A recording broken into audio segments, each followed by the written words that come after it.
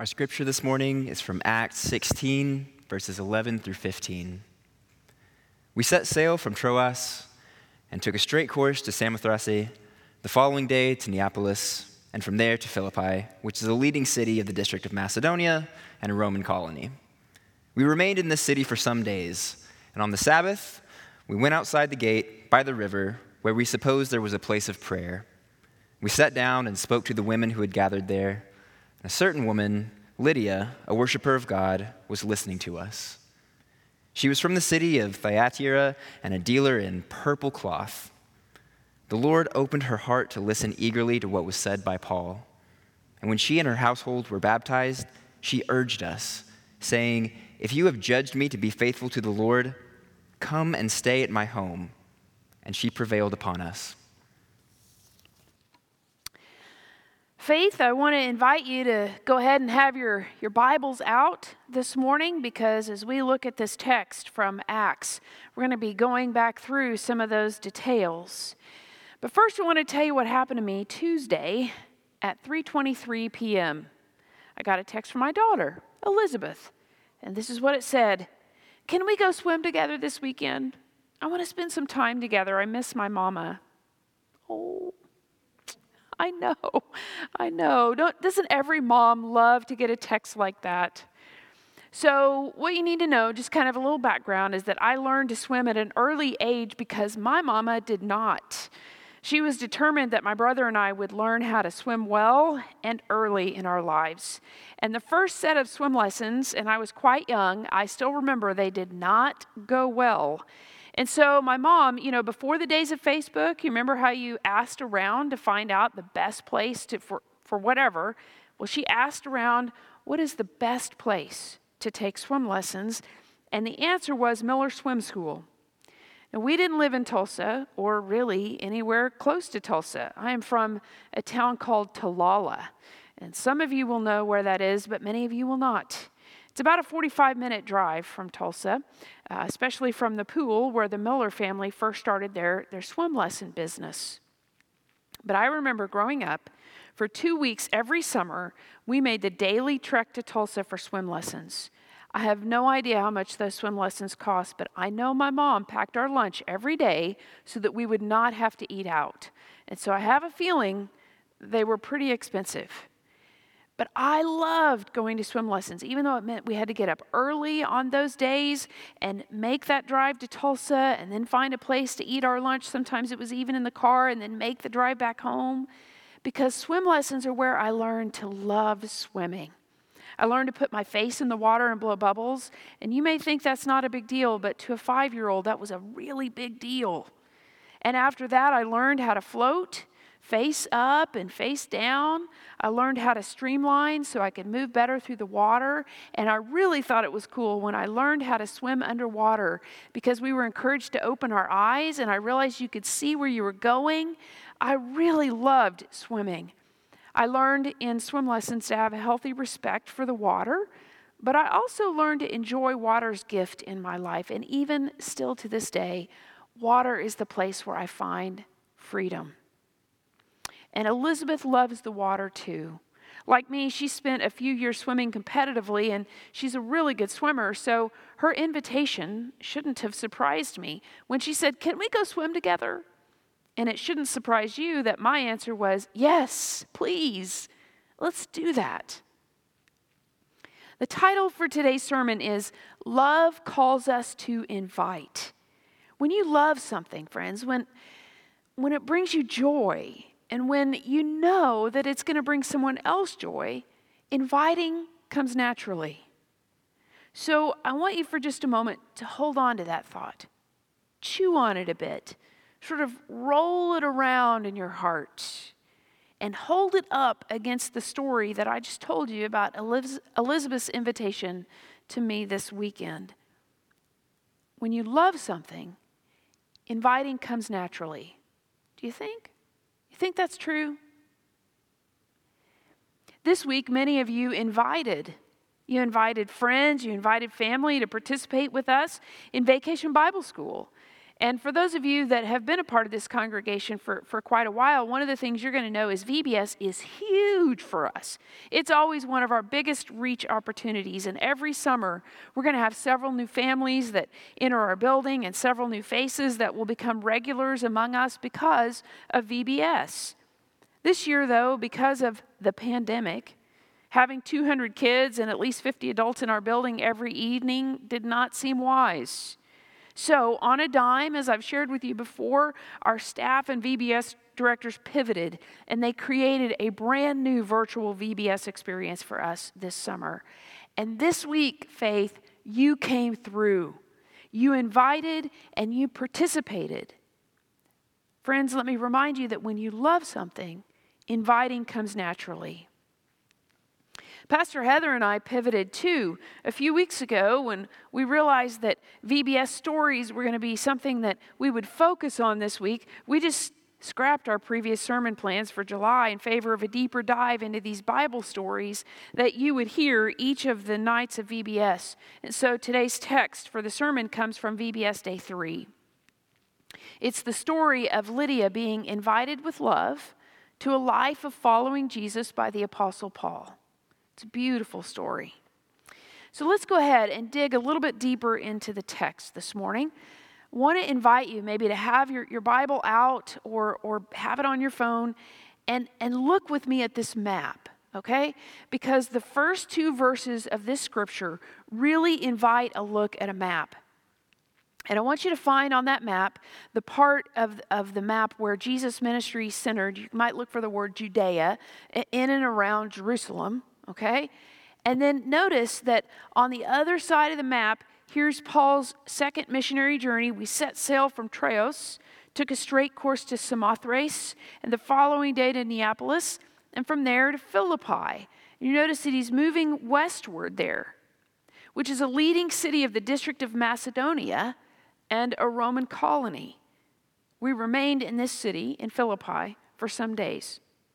Now, friends, what you would notice in this map is that Philippi is a long way from Judea, where Jesus centered his ministry. The text also tells us that Philippi is a leading city. So we can infer from that it's naturally more diverse in the types of people that you would find in Philippi. The text also tells us that it's a Roman colony, which we can infer means that in this diverse city of Philippi, that they would be influenced heavily by a Roman culture and a Roman belief system.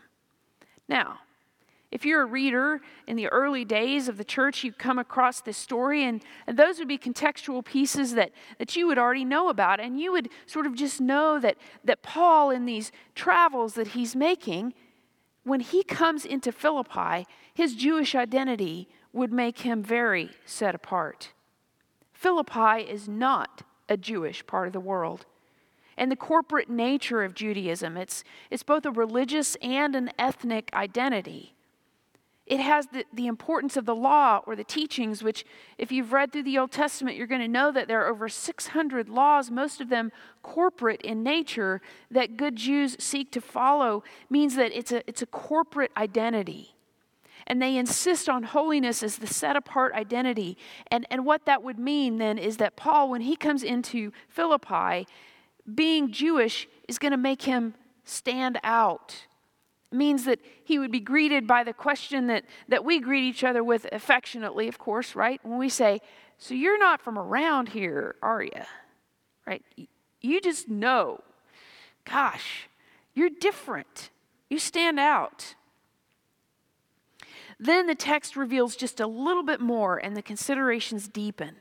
It goes on in the next verse to say, on the Sabbath day, very important, we went outside the gate by the river, very important, where we supposed there was a place of prayer. And we sat down and spoke to the women who had gathered there. So it's important to note that by this point in time, there were Jewish communities.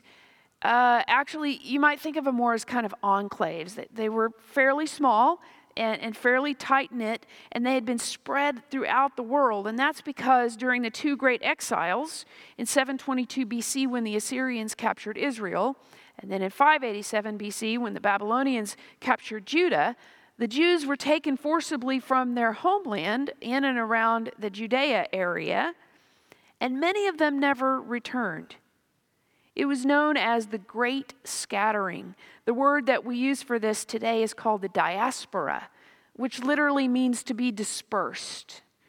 So in the diaspora, one of the things that happened, just sort of naturally, is that Jews knew that they could no longer travel to the temple for worship. But the need to gather and pray, just like it is for us, we can't come into the sanctuary safely for worship, but we still have this deep need to gather and pray together. And that was the case for them. They couldn't go to the temple and do that any longer, but they still felt this really deep call to gather and pray together. So they began to meet in the places that felt safe to them, outside the city gates, next to, you guessed it, water, rivers. Here they would recite their sacred texts. They would tell their defining story, which is the story of the Exodus, how God, through Moses, delivered them from slavery in Egypt. And they would remind each other, guess what? Yahweh, the one true God, is still faithful. That Yahweh is going to be with us even here, far away from our homeland, far away from the place where we gathered together for worship. In the temple, Yahweh is still faithful no matter what. So Paul, in his travels and his missionary journeys, was always on the lookout for this gathering, which was pretty common on the Sabbath day, and he would always look for the people who were gathered, usually outside the city gates, by a river or place of water, where they were praying together. Now, you might think that he would do this partly because the Jews, those who were in the diaspora, in the scattering, would be most open to the message of Jesus. And that was his hope, of course, that as one who came to say that the Messiah had arrived, that the anointed one was the person of Jesus, who had become the Christ for those who had been longing for it for millennia.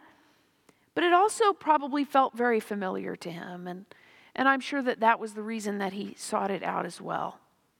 So Paul seeks out this gathering near the river, and he finds women gathering to pray.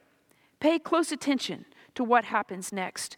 The text says a certain woman named Lydia, a worshiper of God, was listening to us. Paul meets Lydia, and the text tells us she is not Jewish. Really? So how do we know this? Well, in these gatherings outside the city gates, Jews would often attract those outside the Jewish faith who were moved also to follow Yahweh, the one true God. Now, they couldn't officially belong as Jews. It was that ethnic identity piece and also the whole circumcision thing. That was kind of a deal breaker for many. But they were allowed to worship alongside the Jews, and sometimes they were called God-fearers or worshipers of God, which is how Lydia is referred to in the text. The text also tells us that this gathering is primarily women. That's probably a sermon for another day. And that Lydia is naturally seen as a leader. The text tells us that she was from the city of Thyatira and a dealer in purple cloth. So we know from the text that Lydia owned her own business and was likely quite wealthy. What happens next in the text is what it looks like when love calls us to invite. The text said the Lord opened her heart to listen eagerly to what was said by Paul. When she and her household were baptized, she urged us, saying, "If you have judged me to be faithful to the Lord, come and stay at my home." And she prevailed upon us. Can you imagine the scene at this point, friends? Paul had already seen her openness. Here she was gathering at the river to pray on the Sabbath as a worshiper of God. But Paul also saw something more. Paul saw that the Lord was opening her heart. So powerful was the invitation coming through the Holy Spirit that Paul offered her the opportunity to follow Jesus. And then she and her household were baptized, which was a rite of inclusion at that point in time. It meant that they belonged to the body of Christ in ways that they would never belong as Jews. Lydia's decision on that day for her and her household to call Jesus Lord and Savior, the first profession of faith, right, was pivotal for the Christian community in Philippi. In fact, commentators note Lydia becomes a model of that minority of early Christians who were wealthy and whose homes functioned as meeting places for the church and provided hospitality for traveling missionaries. This network contributed greatly to the expansion of early Christianity. Remember that, friends. Lydia's investment, because of her invitation and then her further invitation to others, her investment in that early Christian community meant so much. And if we go ahead and then jump next to the end of chapter 16 to verse 40, we're going to see Lydia reappear. The text says, after leaving the prison, they went to Lydia's home, and when they had seen and encouraged the brothers and sisters there, they departed. So, friends, let me remind you that when you love something, inviting comes naturally. It did for Paul, it did for Lydia, and it does for us. There's so much in this story. We could dig much deeper into its implications for the early church, but for now, for today, I'd like for us to simply just hold the story that we read, the one that was told for us in day 3 of EBS, just kind of hold that in the one hand. And then next to it, I want to invite us to hold the story that I told you about Elizabeth inviting me to go swimming with her. In both of those stories, can you see that there is an inherent risk in inviting? She could have said no, right? Lydia, she could have said no. Me, I could have said no. I don't know what it felt like to be Lydia in that particular situation. I'm just hunching. But this is what I can tell you. I know what it felt like to be me, and no never crossed my mind. Never crossed my mind. So my sense about the struggle that we face in inviting others to the faith is that we're not sure we love it enough. And I just want to pause there for just a moment and let us think about that. I think the struggle that we have is not inviting. The struggle that we have is we're not sure we love it enough. I think we struggle to see the powerful gift faith in Jesus has brought us in our own lives. So inviting never crosses our mind because we're struggling to love it. Here's my comparison. So if instead of swimming, Elizabeth had asked me to watch a movie with her, my answer would have been, well, no, no, I'm good. Because here's what you need to know. Neither one of us, Elizabeth or me, love watching movies. Now, that's not to say we don't occasionally, and we even enjoy it sometimes. It's just that we don't love it. Had she invited me to watch a movie, this is the honest truth, I would have wondered what she wanted to tell me subliminally. Like, why do you want me to watch this movie? What message is there I'm supposed to be getting? That's how that invitation would have felt to me. So just think about the dynamics of inviting and what it feels like when you love something and you just naturally want someone else to love it with you versus, yeah, it's okay. I don't know, maybe there's a message in there for you somewhere. 4.5 months into this new reality, I wonder if your passion for a life of faith, for living mind, body, soul, and strength sold out in service to Jesus, maybe that passion has waned a little bit. If it has, I just want you to know you're not alone. In fact, maybe it was waning before COVID.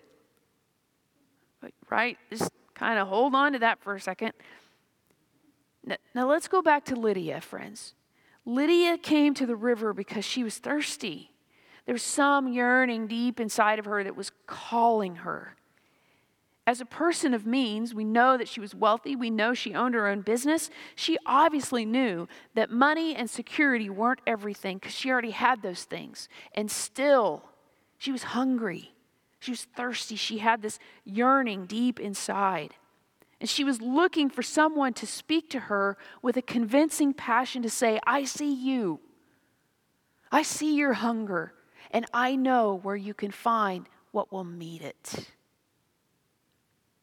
Not only did she say yes, she then turned around and offered that invitation to others. It's as if no never crossed her mind.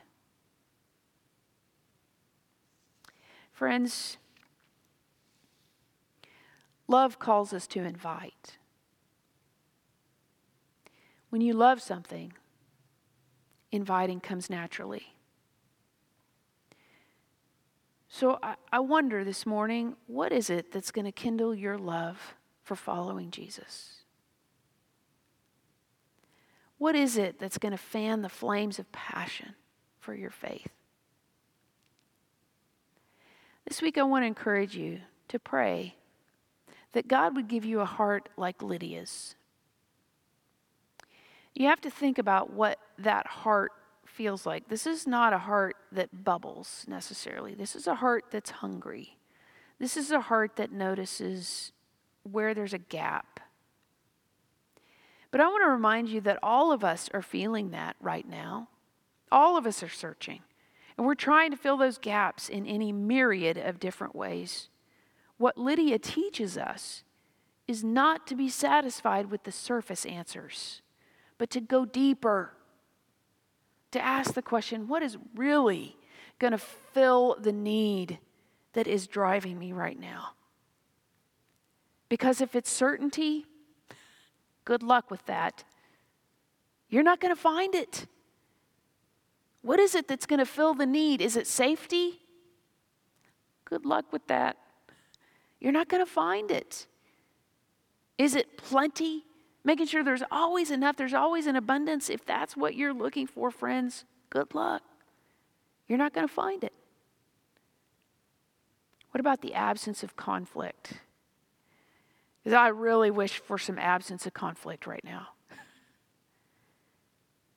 You're not going to find it there either.